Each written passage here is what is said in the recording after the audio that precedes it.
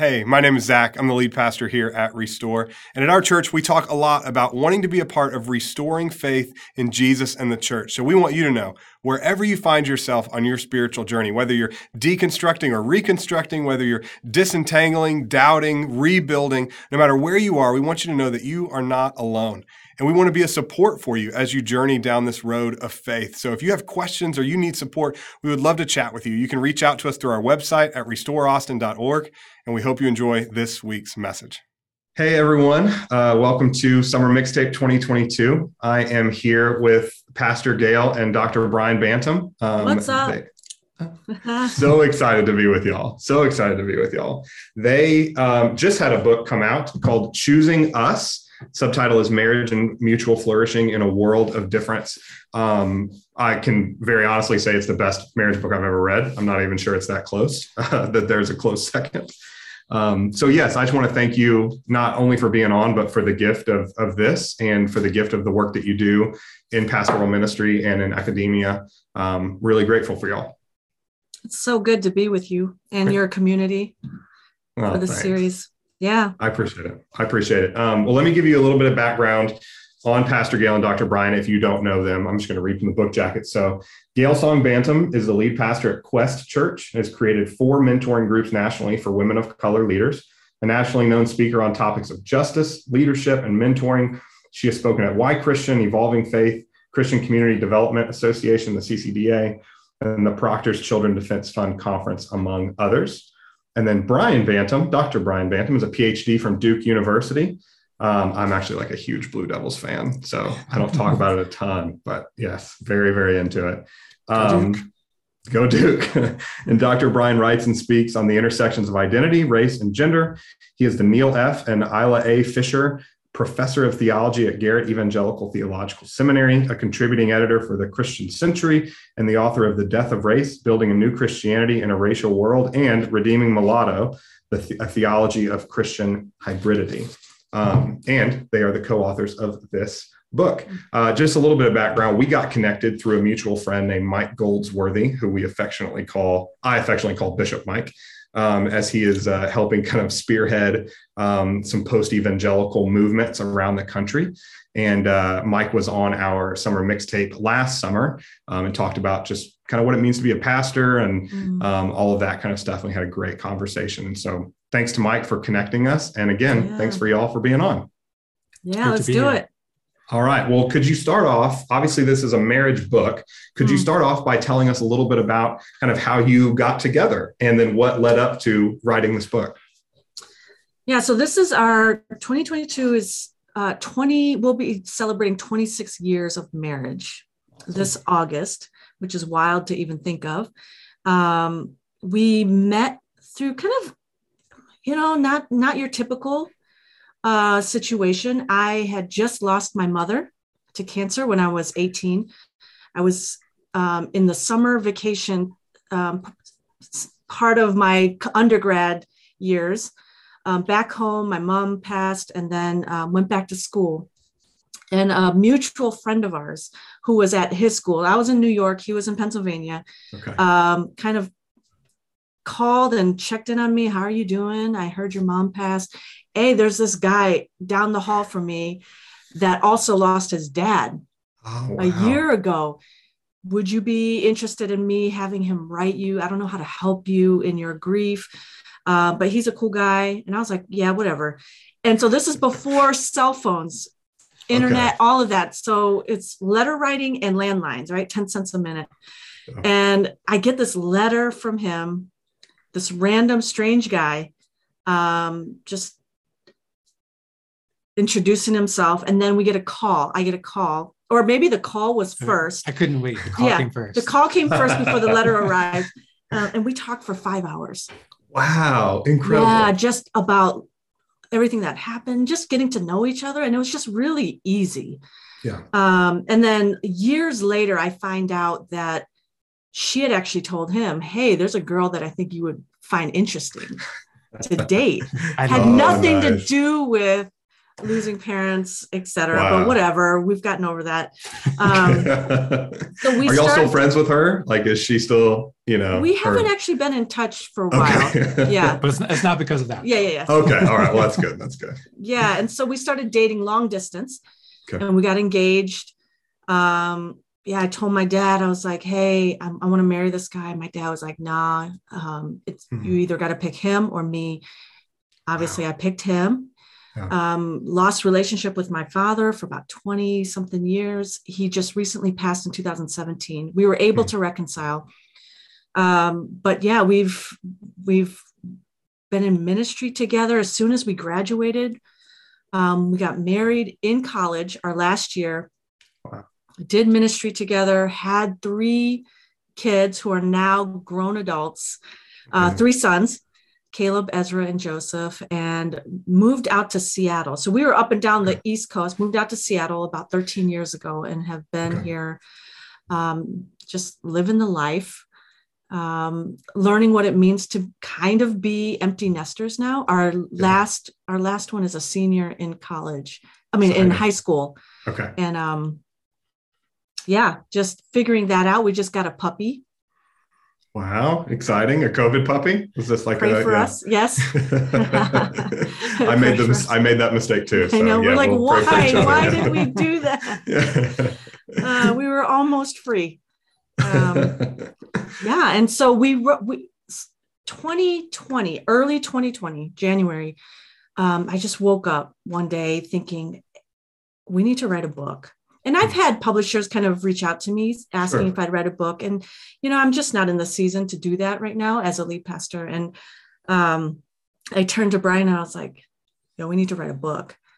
And I was like, what are we going to write?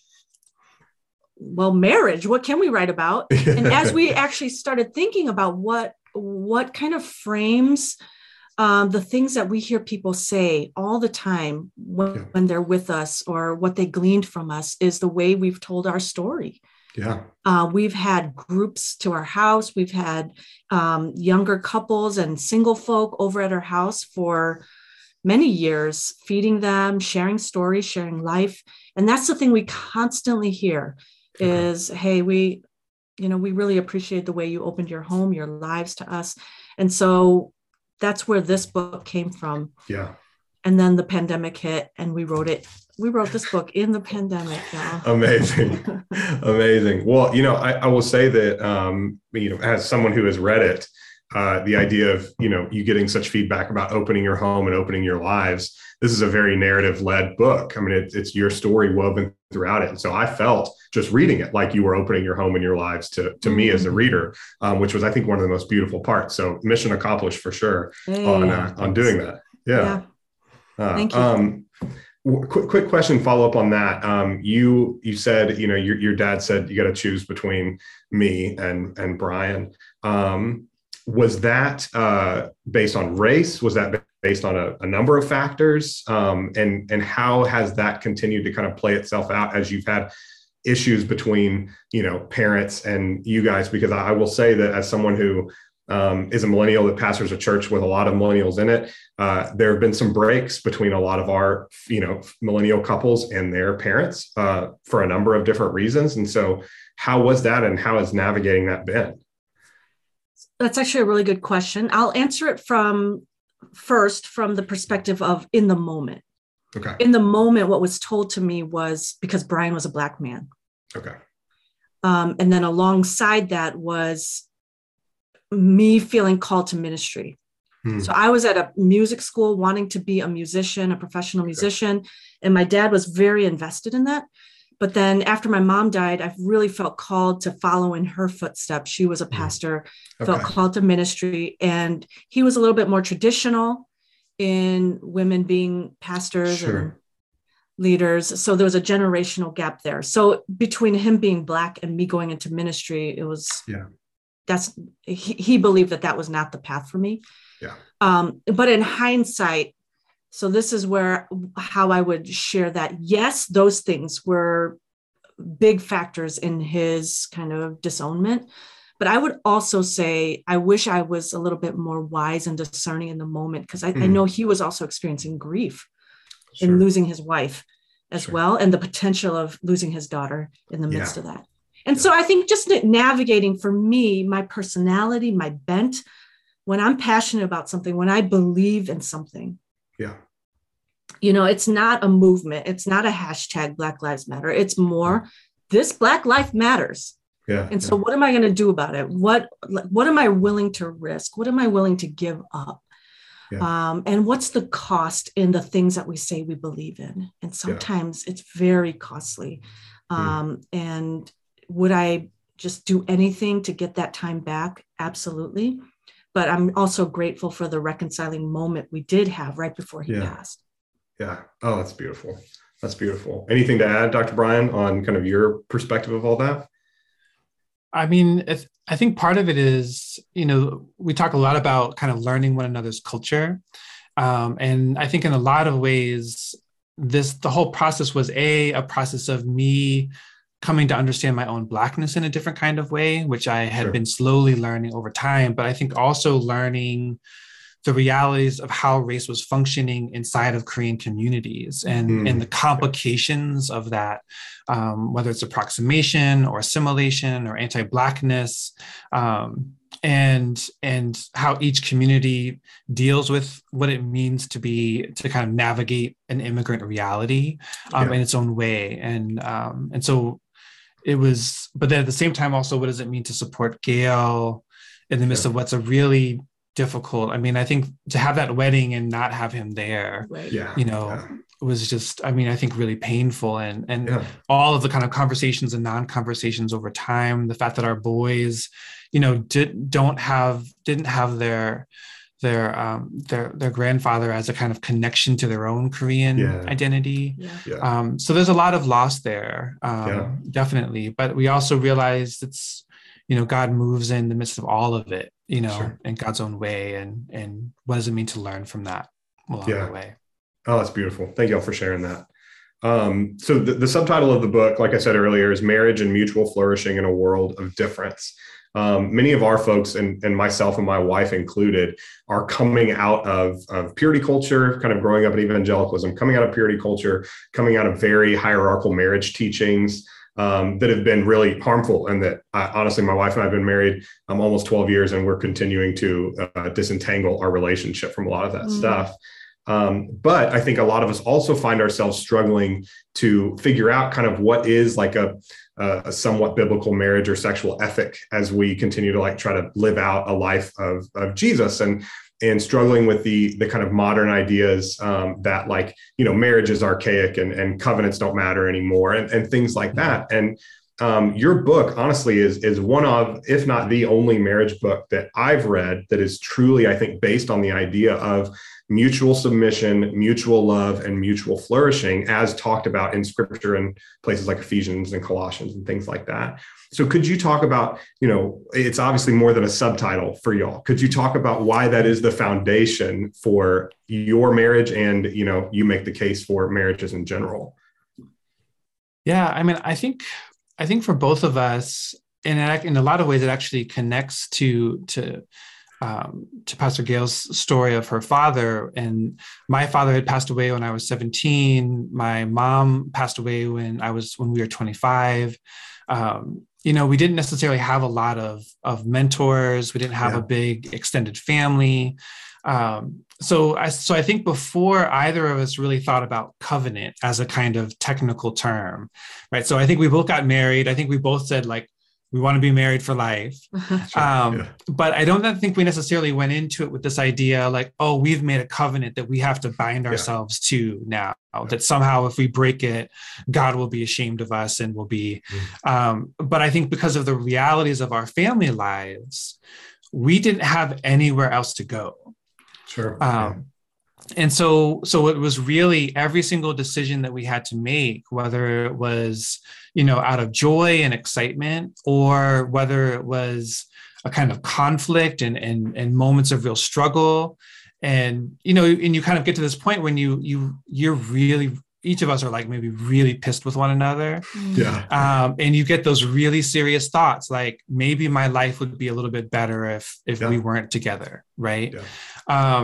but I think for us, and this is just our kind of family circumstance, we didn't have a lot of natural outlets, like I couldn't go back to my family. We got married so young that our friend groups were all entangled. Right. Yeah.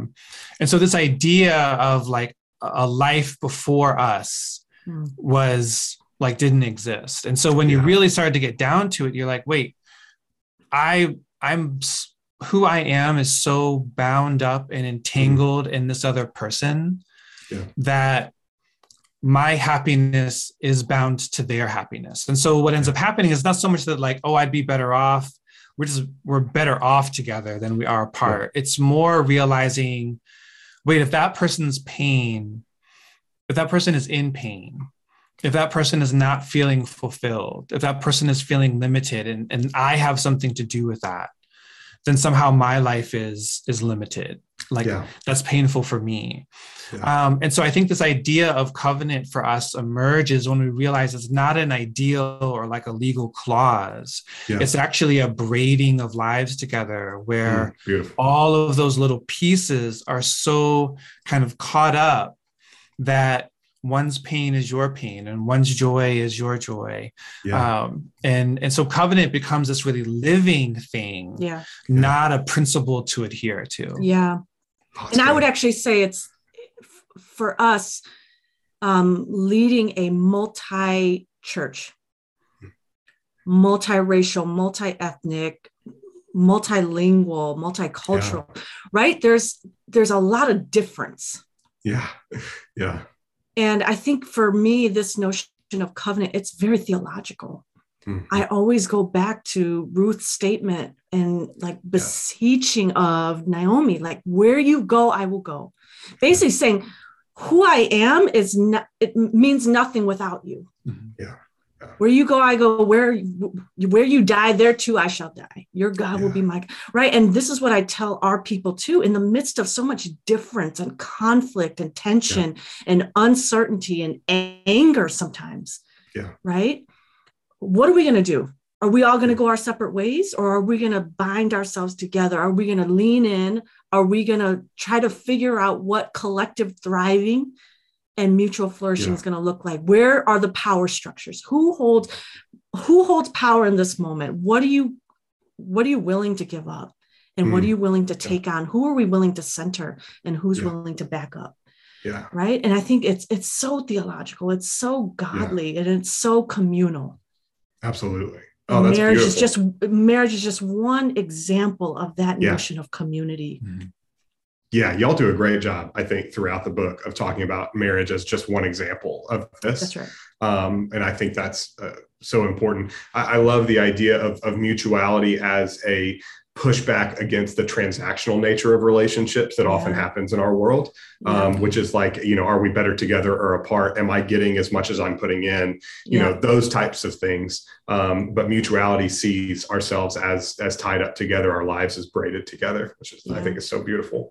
But like I said a second ago, you both really do a great job throughout the book of not elevating, kind of hetero marriage above whether it's LGBTQ relationships or being single, which I'll come back to that single part in just a second. But you do have a chapter that each of you write a chapter on gender and marriage from your perspective. And so Dr. Brian, you write it from a man's perspective, and then Pastor Gail from a woman's perspective. So could you each take a turn and talk a little bit about how you've dealt with some of the gender stereotypes that you bring in that have been placed on you, maybe from childhood, or maybe just that we all get placed on, whether it's faith-based or culture-based in a marriage relationship? Yeah. So I came to Christ like as a teenager in the Southern Baptist Church.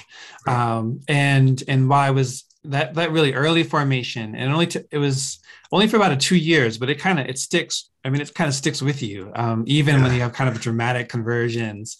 So I was like the whole thing, like Bible's inerrant, God has roles, there's kind of this natural order to everything.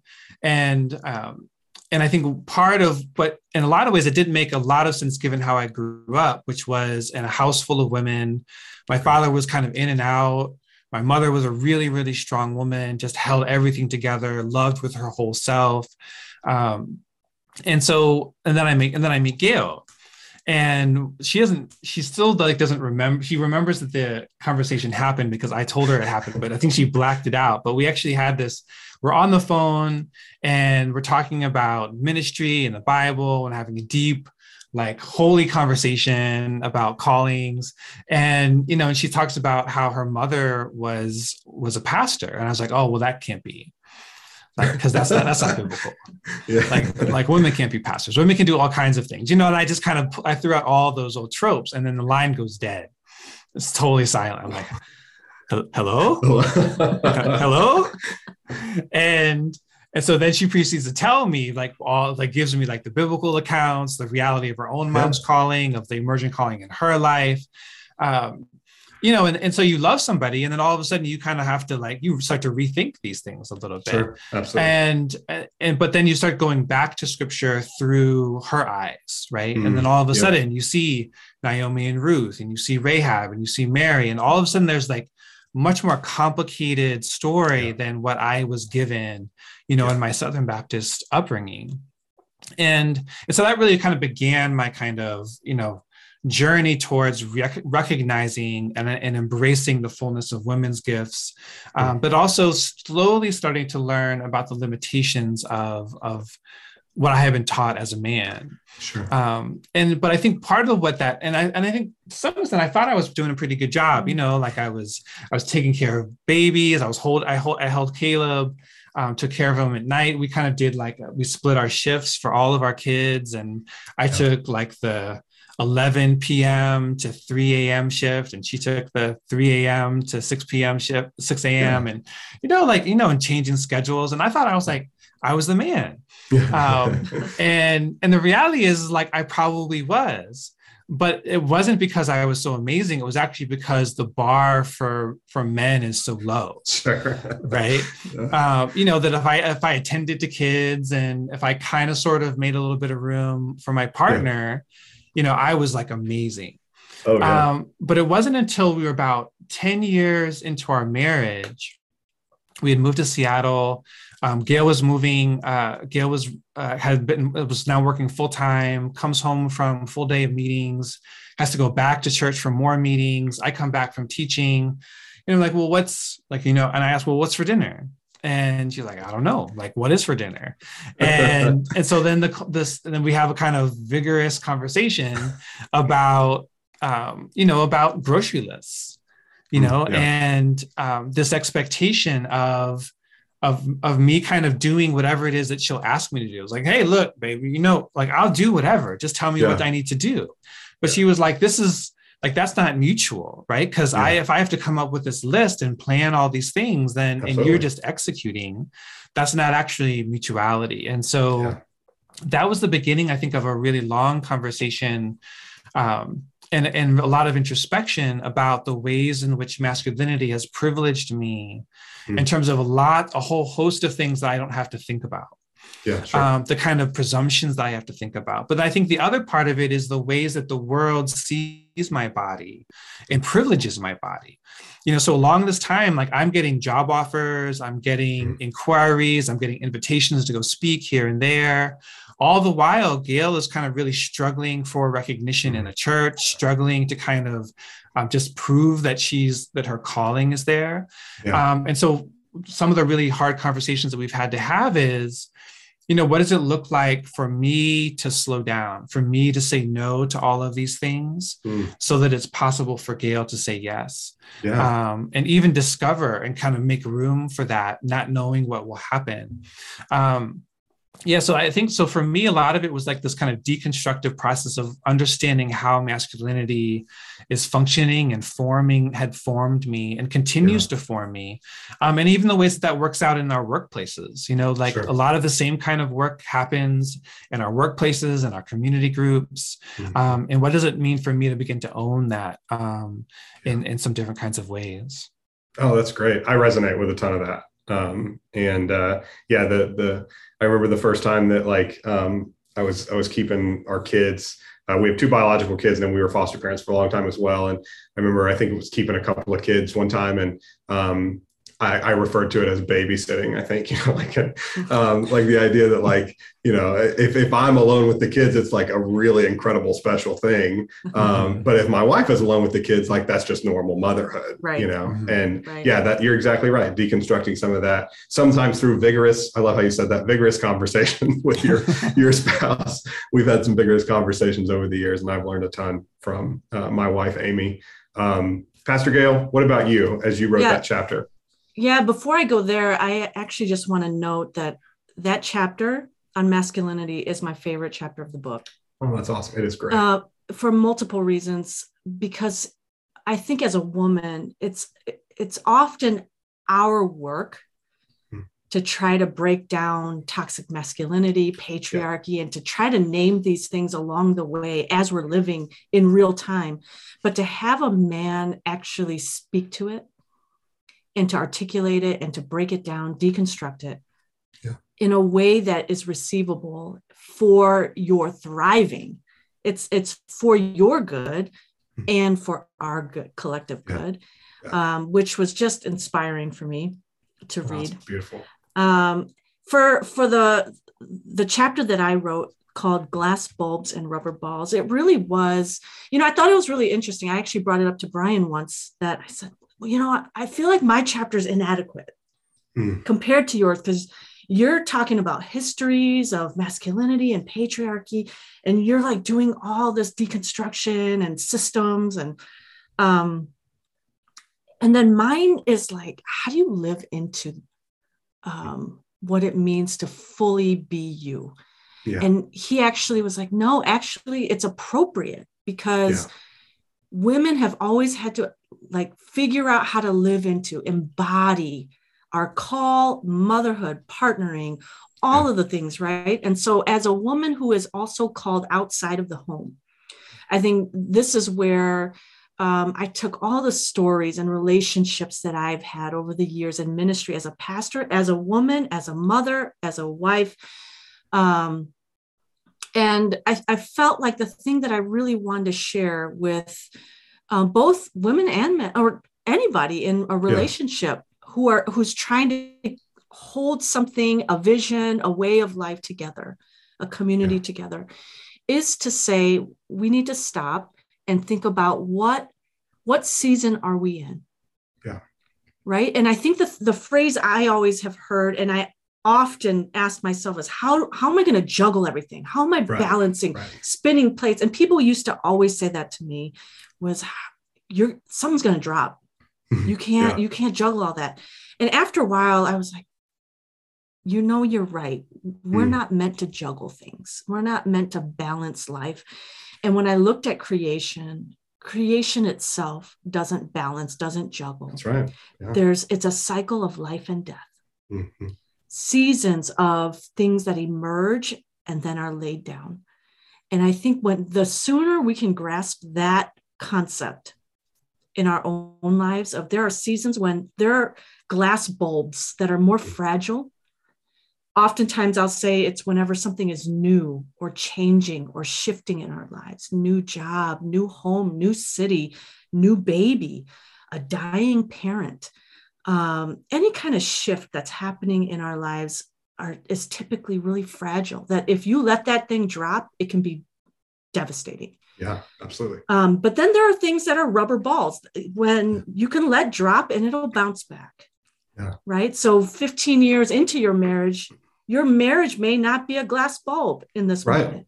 Yeah. If you let something drop, if you don't have weekly date nights, it might be okay. Right. Yeah. Pay attention to your daughter who's getting bullied in school. That's your glass bulb. Right. So it's my attempt to kind of encourage our couples. And I would say it actually extends beyond just women. Absolutely. But it is, I think, liberating. It was my way of saying, how do you liberate yourself and free yourself from that bondage of feeling like you got to hold it all together, and the guilt that many women feel. Yeah. I think that's so well said. The analogy of the glass bulbs and rubber balls, I was found to be so helpful in And but you're right. I think that it does apply to everyone, and also there are unique pressures put on women and specifically mothers, who feel called outside the home as well, like you said. So that was one of my favorite chapters as well. Okay, you mentioned the idea that this applies to everyone, and we've said that a few times. A lot of this stuff can apply to everyone. In chapter 3, you say, quote, "The disruptive possibilities of love are not unique to marriage." And so I want to ask you a little bit, just briefly, how does this work for single people who've been single their whole lives, people who've been divorced, people who are in dating relationships but have not gotten into marriage yet? What does some of this stuff look like for them? Yeah, so I think, so if we've kind of, the progression of chapters in the book is, we talk about, learning yourself. What does it mean to kind of recognize your own story, these patterns in one's own life? Because, if you're not doing that work, and this is, kind of a general kind of recognition, but, it's not rocket science, but it's oftentimes we don't do it. We get into these conflicts and we never ask ourselves what's going on with, what am I bringing to this conflict, right? And then the next chapter is about learning this other person that we're with. And on the one hand, it's learning who they are, and learning their stories and learning who they're becoming. Because the reality is both learning ourselves and learning this other person are an ongoing process. They're never, Gail's not this kind of finite thing that if I just study her long enough, I'll know everything. She's shifting and moving. And then you combine the two of us, and all of a sudden who I am now is different because I'm with her. And so in the sense, the calculus is always changing. Then you add to that things like one's racial awareness, like how one grew up in one's cultural context, the very particular stories of one's like immigrant parents, language, food, gender. So what all of these kind of things begin to kind of add up to is really not just about marriage, it's actually about relationality. Right. So if you have a really good friend and you get into a conflict and your friend is saying, I just got pulled over by, it's a Black friend, and I just got pulled over by a cop, and I'm like, I was scared to death. And the white friend says, well, I don't really understand if you had just done at that point, all of a sudden, that's not just a matter of like an idea, right? That's a matter of relationality, of each person having to do some of this work of thinking about who I am, who are we together? What does our story look like together? I think in lots of ways, friendships are probably the most difficult, actually, of all of those, because at any given moment, like y'all could just leave. You actually don't need one another.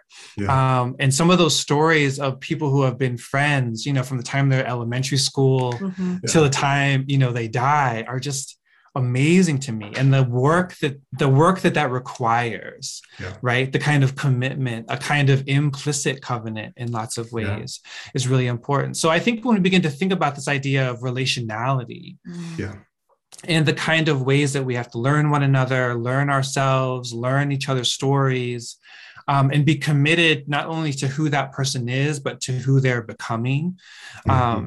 I think that there's something to be said there about how God, in fact, interacts with all of us, right? Because part of the beauty and the power of the incarnation is that God subjects God's self to that relationality, not just and not actually marriage. Like that's the one relationship that God doesn't become, right? God becomes a child. God becomes a brother. God becomes, a grandson, a friend. And so, in fact, this idea of a kind of covenantal devotion and the kind of ongoing work and self-reflection and promise of what those relationships mean are always like, that's like the air that's moving around. It's the current. And so marriage, I think if they're going to be mutually flourishing, have to actually recognize all of the work that happens prior to one getting married. That's right. And the work that continues to unfold as one's has relationships with others, because it's not like you become married and all of a sudden you become this hermetically sealed, people that don't have, you still have friends, you still have parents, you still have work relationships, and all of those kinds of relationships actually require this same kind of work. And so I think that's our hope, was this, that people can begin to see this as a book of relationality, that might help your marriage, but hopefully it also helps your friendships and your familial relationships as well. I love that. I think you guys did that well. Absolutely. That came through 100%. Okay. I want to wrap up with kind of a final question, and I'm going to ask Pastor Gail to pray over us as we finish. But chapter 6, you called it Our Golden Rule. And it just starts out with a simple sentence. We don't do anything big until we both feel total peace in the decision. When I read that, I realized that my wife and I have a similar rule, and that was cool. Like, I was like, oh, this is very confirming. But obviously it doesn't always work. There can be tension inside of it. It's not always as easy as just a sentence to start a chapter of a book. A lot of times there's a lot of stuff that goes on under it. So could you guys just conclude us with the idea of how did you come to that golden rule? And then what does it look like to commit yourselves to it together? Yeah, I don't know where we got that from. I think we might have even said that in the chapter, but I don't know where it came from. But I think between all of the many big decisions we've had to make from the time literally that we met at 19 years old. I mean, if you just think about the evolution of what's involved in getting married, having children, vocational discernment, where we're going to live, grad school. I mean, there were so many big decisions. And I think for me, it was really important as somebody who really knew that I was what I was called to and knew I was not about to stay home and be subject to following a man around wherever he wanted to go. I mean, it was just so like in me to say, hey, just because you say we're going here, or I want to do this, or I want to do, doesn't mean that that's what happens. Sure. So how are we going to make these big decisions? And so we would think through all the circumstantial things, and then how do we actually feel about it? Because what we don't want to do is uproot and then resent one another. Yeah. So it was really important for us. It took us a little while to learn how to be honest and open and forthright. But how do we get to a place where we can honestly say, I don't think, even though you want that job in another state, I'm actually really happy right now. Yeah. And I don't think that that's the best decision for me. Yeah. And vice versa. Right. Yeah. But it took a lot of courage and trust to be able to just say, babe, I know that's your dream job, but I can already tell you right now, I'm going to resent it. Yeah. Yeah. And for him to have to hear that, hold space for it. I'm sure he went through his own feelings and his own thoughts. But also for me, it was actually really important because I grew up Pentecostal. Okay. For all its beauty and its ills. Sure. But one of the things in Pentecostalism is hearing from the Spirit. You don't make any move unless you feel like God is in that. Yeah. And just growing up in that kind of faith of trusting God, of leaning on God, and knowing that God also speaks through other people. Yes, absolutely. Was actually really foundational to my faith and to where I felt like God was leading us in that moment. And so I would trust that if Brian felt the same exact thing, we're good. Yeah. Right. So to hear an affirmation or confirmation from people who know you well, that you trust, works as a kind of confirmation of what we felt like God was leading us toward. Yeah. And I think the other side of that, I think it's kind of ironic because sometimes we say like, we don't do anything without peace, but oftentimes what that means is that there are actually significant moments without peace because one person might be ready to go, but then the other person isn't. Right. But then I think the underside of that might be, you know, if I'm just sitting there and we've made this mistake, I've made this mistake before of saying like, okay, we're not going to do anything with peace. So I'm just going to bide my time. Sure. And I'm going to let Gail know that I'm not real happy about right now. Yeah. And, you know, whenever she's ready to change, like I'm ready to go. Yeah. But that's not peace, right? No. And so part of what I think this process, and it's really, really hard early on because you have no track record. But over time, what we slowly began to find, and this is what I began to find, was that those moments of waiting, like I wasn't just doing her a favor. That the gift of peace was that God was still working. And that there was something, even though there was something that I thought I wanted, that lack of peace for Gail was not just for her sake, but it was also for my sake. Oh, that's good. And so in that process, if there isn't peace in that moment, what that means, peace in terms of the move, or peace in terms of what it means is that there's still something for me, something for one of us to begin to dig a little bit deeper in, so that we can find peace in that moment that then allows us to recognize what from a space of certainty, a space of centeredness, what that next move will be, as opposed to making a big decision out of a sense of lack or fear or insecurity, which then kind of compounds, the problems over time. So I think now we're at a point where there's a much deeper sense of trust, not just in the other person, but a trust in God that if she doesn't have peace, then that's okay. That God's going to be with us, that we are going to discover that this circumstance is going to bear fruit in ways that I don't quite understand right now, but let me just be still and know, and begin to dig deep into that, to discover what it might be. Knowing that the thing that I thought I wanted, I might not actually want at the end of it all. And I think that's the gift. Again, it's really hard early on because there's no track record. Right. There's no evidence of that. So there are some hard conversations, but I think speaking on the other side of that, I think that is the promise of what's possible in that. Yeah, I totally agree. And I think that's well said by both of y'all.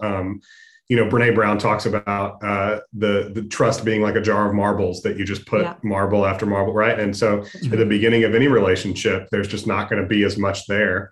But the trust is in the process of continuing to build and build. And it actually reminds me, I think, of what probably is my favorite quote from the book, which y'all say again and again: we've come to realize that peace was not about the problem being resolved or getting a dream job or being sure about what was going to happen.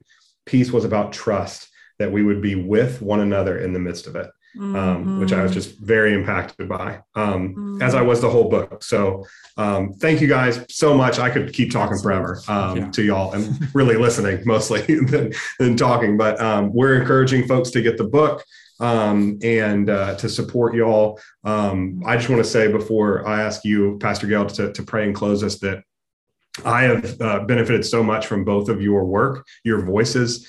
You are both not just incredible people of God, but you are exceptional communicators. And you're able to take these really big, theological, academic ideas and put them in ways that are digestible and practical. And you both do that in really beautiful ways, as I've read your work and listened to your work. And I'm just thankful for y'all that we get to embody the same space and work in the same kingdom and try to do this thing together. Yeah. Amen. Thanks so much. Thanks for having us. Yeah. Thank you for being here. Pastor Gail, would you pray for us and close us out? Absolutely. Okay. Absolutely. Let's pray. Creator, Redeemer, and sustaining God, the one who is wholly interconnected, even in your own being. I thank you for the privilege and the sacredness of this space, even through the medium of technology, to be able to be joined with this community in Austin. God, I thank you for the ways that you have formed and shaped and called this church into being, that you breathed life into each one of them, into their vision, into their mission, and their purpose on this earth. God, I thank you for the ways that you have spoken to them, that you have used our words to inspire, to encourage, and to compel whoever had the ears to hear. God, I pray that these were seeds that fell on good soil, that it would bear fruit in the days, weeks, and months to come. God, more than anything, I'm grateful for community.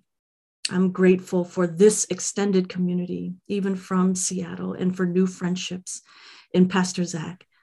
And God, I thank you for the promise that no matter where we find ourselves, that you are the God who first saw us and that said, you will be my people and I will be your God. And you extended and increased your borders and your boundaries and said that those who are far off would be brought near, that you are the one that would leave the 99 for the one. And so, God, thank you for the promise that surely goodness and mercy will chase us down all the days of our lives. We receive that truth and that promise in Jesus' name. Amen and amen. Amen. Amen. Thank you all again so much. I hope we get to connect again in the near future.